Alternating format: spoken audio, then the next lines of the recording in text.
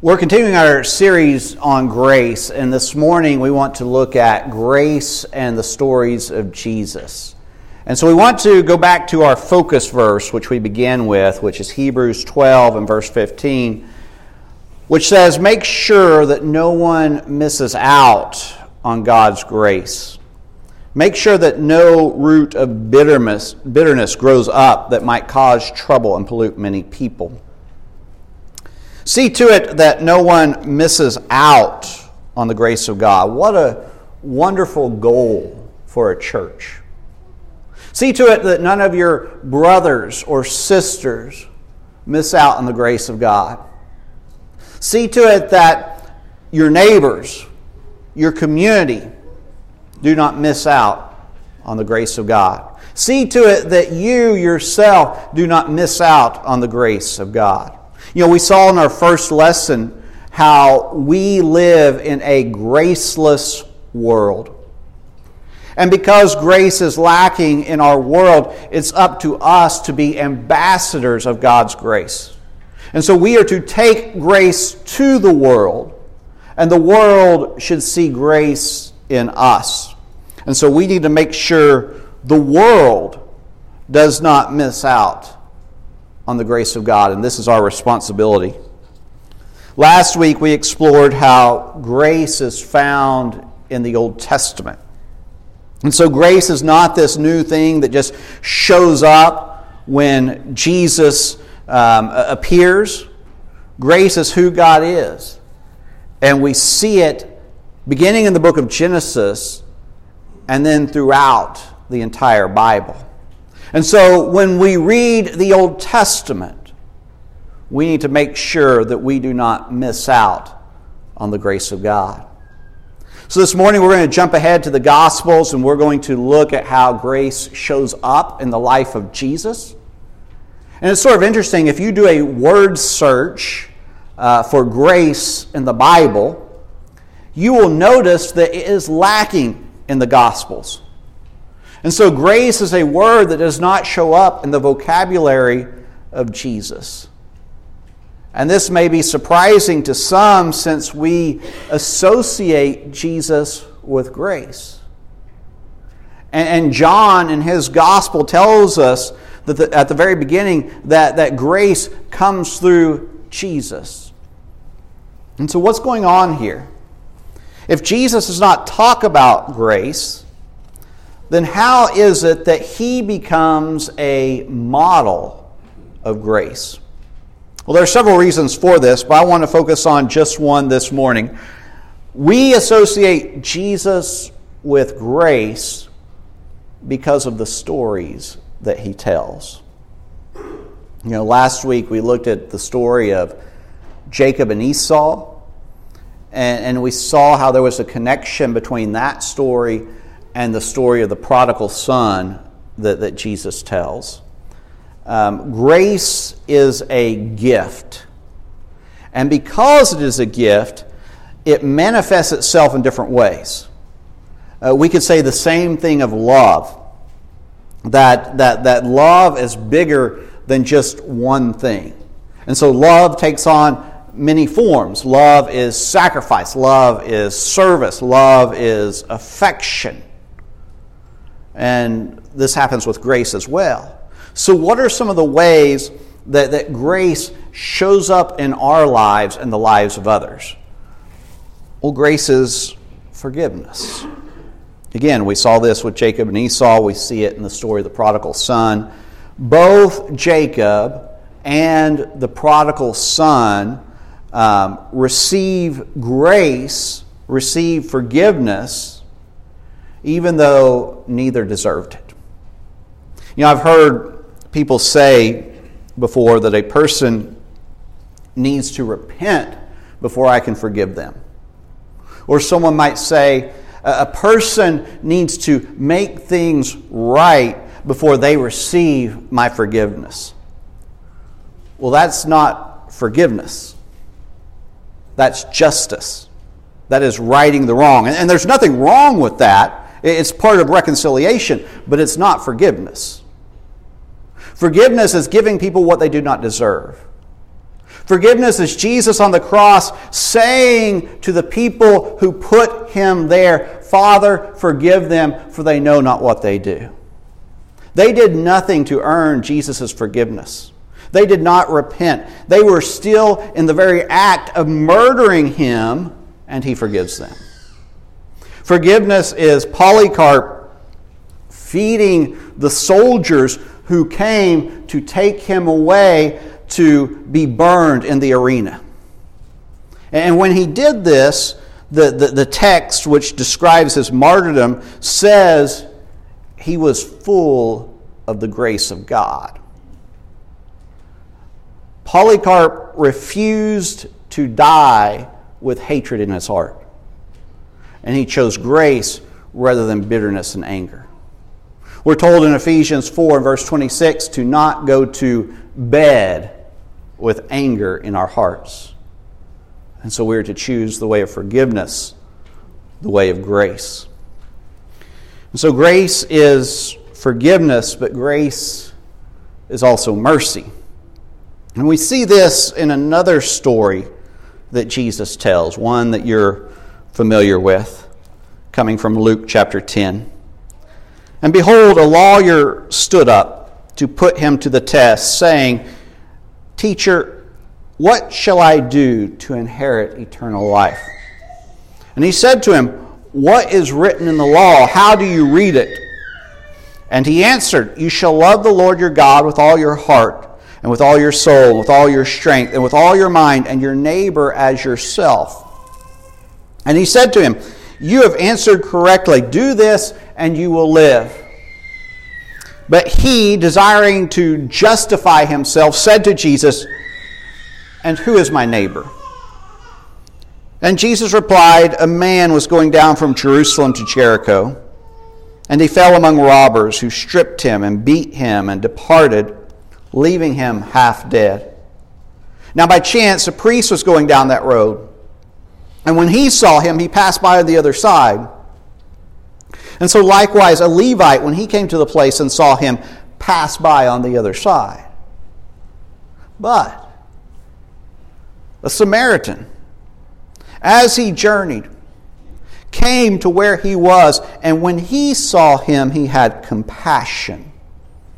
And he went to him and bound up his wounds, pouring on oil and wine. Then he set him on his own animal and brought him to an inn and took care of him. And the next day he took out 2 denarii and gave them to the innkeeper, saying, Take care of him, and whatever more you spend, I will repay you when I come back.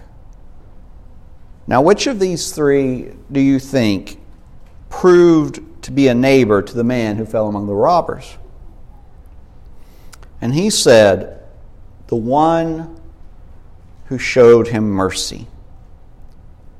And Jesus said to him, You go and do likewise. We know this story. Even people who are not followers of Jesus know this story. This is how wide its impact has been. And so we see that Jesus spoke in stories for a reason. And it begins with this discussion between Jesus and an expert in the law. And so this person was no novice. It was his very job to know the law of God, to know Torah. He was educated in what answers to give, and we see this in his back and forth with Jesus. He would get an A+ in Bible class. But then Jesus asked him a very interesting question. He says, what's written in the law, which he knows the law, but then he says, how do you read it? How do you read it? It's one thing to know law. It's another to understand it. It's another thing to grasp the heart of the law. You see, Jesus and this man read law in different ways. The lawyer, not surprisingly, read the law in a legalistic way. He wanted to do what the law required and nothing more. And so he was looking for that line. And he was thinking, how far do I have to go? But because he didn't want to go beyond that. Jesus, on the other hand, reads the law through the lens of mercy and grace. He reads the law as God intended it to be read. And so the question that the lawyer wants to explore is this: yeah, Jesus, but who really is my neighbor? When we think about this English word neighbor, and I understand that the conversation that Jesus and this lawyer had was not in English, but we think about the English word for neighbor, it's related to the word nigh, which means near. And perhaps the lawyer was wanting to define neighbor as the people that he lived next to. Or maybe it was the people that he went to synagogue with. Or it could have even been the residents in the town in which he lived. Those are all possibilities. But Jesus offers a different definition. Jesus says that a neighbor is anyone who is near. And it doesn't matter if the person is next door, or if it's someone that you worship with, or if it's someone that you see on a daily basis, or if it's just a stranger that you meet on the side of the road. It's anyone who comes into our circle of nearness. And so we cannot exclude anyone because we have different categories. We cannot exclude anyone because of our feelings toward them. If they come near to us or we come near to them, then they are our neighbor. And so our neighbor can literally be anyone. And this story that Jesus tells, it challenges us in more ways than one. The first two people who pass by this dying man on the side of the road, they are a priest and a Levite. And so most likely, it's a priest and it's someone who's studying to become a priest. And so these were people who had important jobs. And there were even laws about what they could and could not do. And these were supposed to be the good guys. These were supposed to be the guys who get it right. And it's interesting that they don't just pass by, they pass by on the other side. Don't miss that in the text. And so they're making sure that they don't even get near this man who is dying and may already be dead. Why is this? Probably because they're trying to follow the law.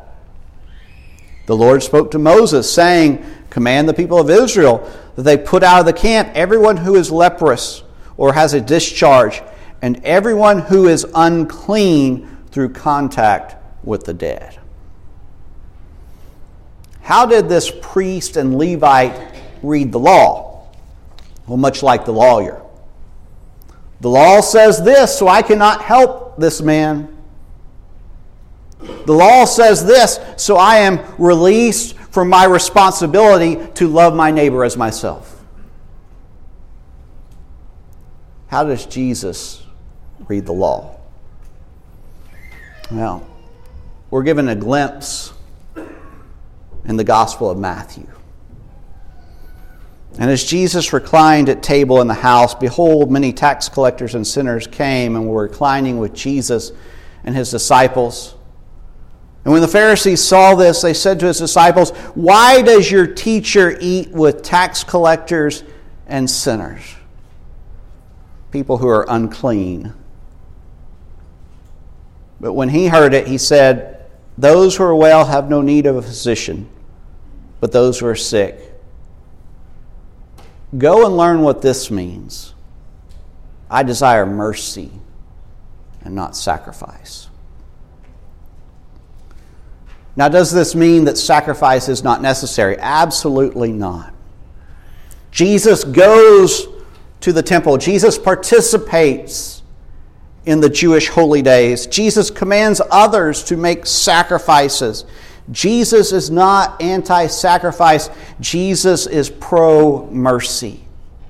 And he reads the law through the lens of mercy and grace. The hero in this story that Jesus tells is an unlikely one. It's one that the lawyer would have never considered as a neighbor. In fact, when Jesus asked him at the very end of the story to identify the neighbor, the lawyer cannot even bring himself to say the word Samaritan. The Samaritan did not go to the temple and make sacrifices.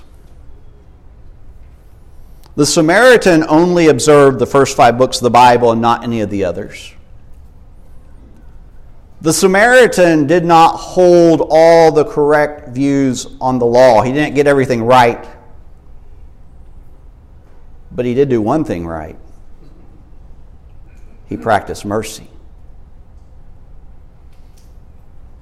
Now, this Samaritan could have come up with an excuse, just like the priest and Levite.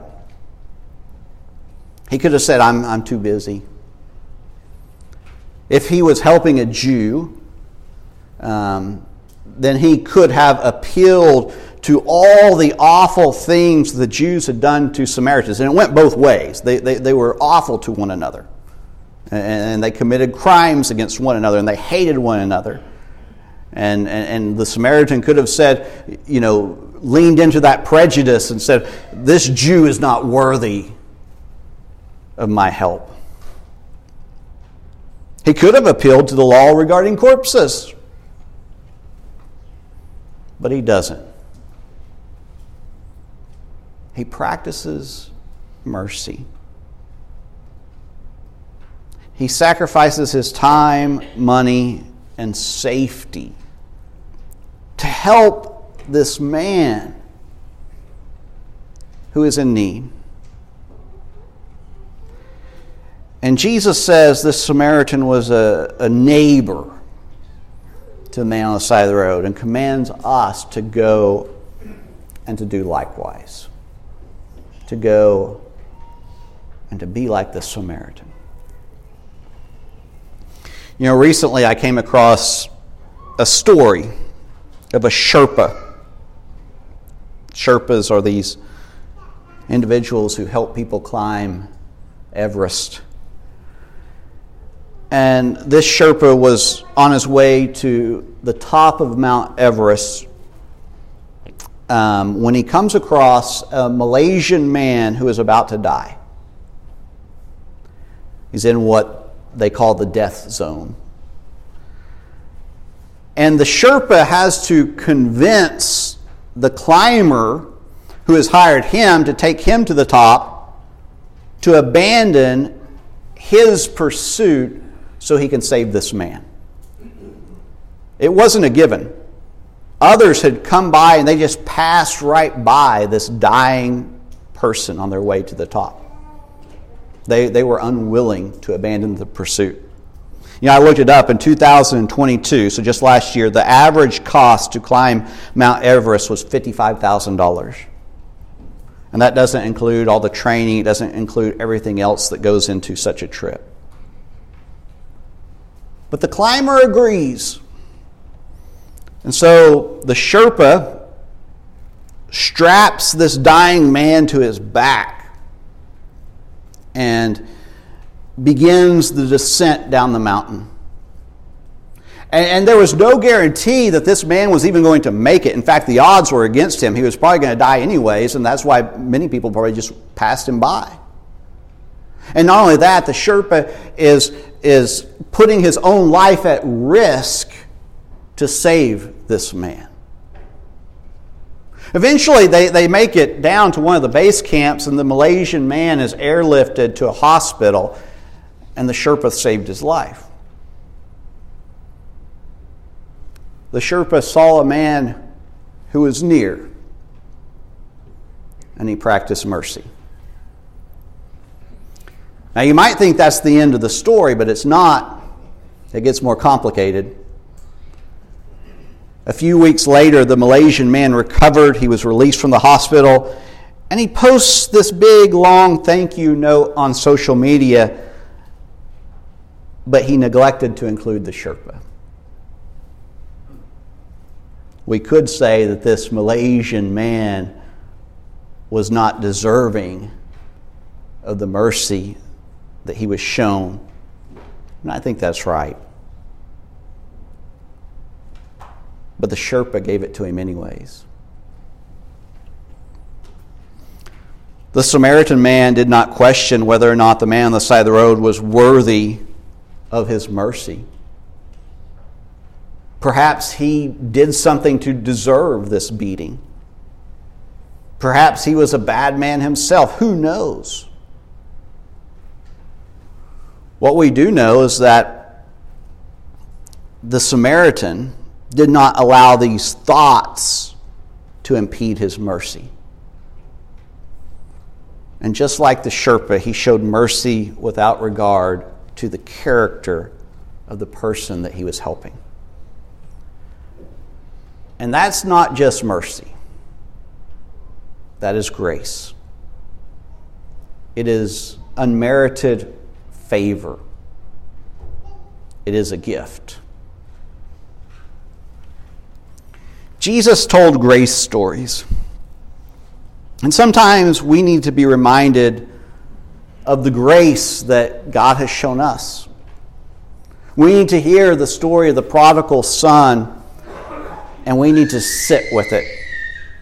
We need to understand how much it is that God loves us and the lengths that He is willing to go to forgive us and to welcome us back home. We need grace for ourselves because we're walking around with guilt or shame or regret. We need to feel the embrace of the Father and know that there is a party waiting for us. Other times we need to be reminded of the ways that God has called us to live in this world. And so it's not enough just to receive God's grace. We are called to practice it in our lives. And in fact, receiving God's grace is just one aspect of His grace. When we practice it, we embody it. And so grace begins to live in us, and we start to understand what grace really is. And practicing grace is not just a blessing to others, it is a blessing to us as well. We learn not to go to bed with bitterness or anger or hatred in our heart. We learn what it means to be blessed by grace.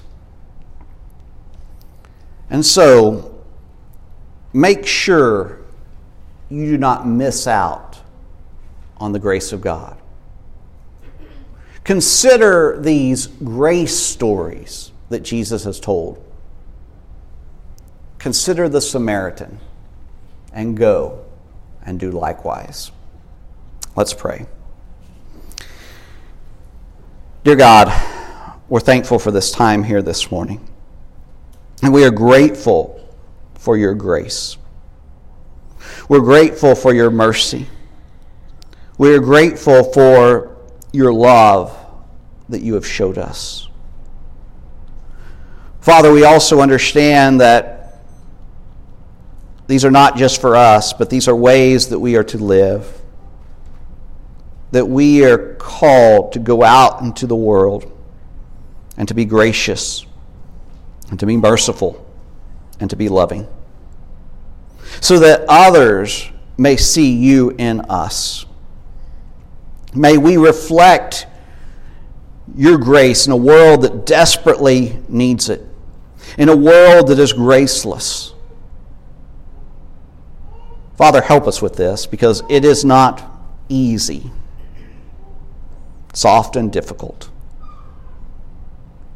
We understand that as we go out to be gracious and to share grace with others, that we will most likely not receive it in return. But Father, I pray that we would not focus on the world's response, but we would focus on you and what you've already done for us, and that we would keep our eyes on Jesus and the stories that he has told. We pray this in his name. Amen.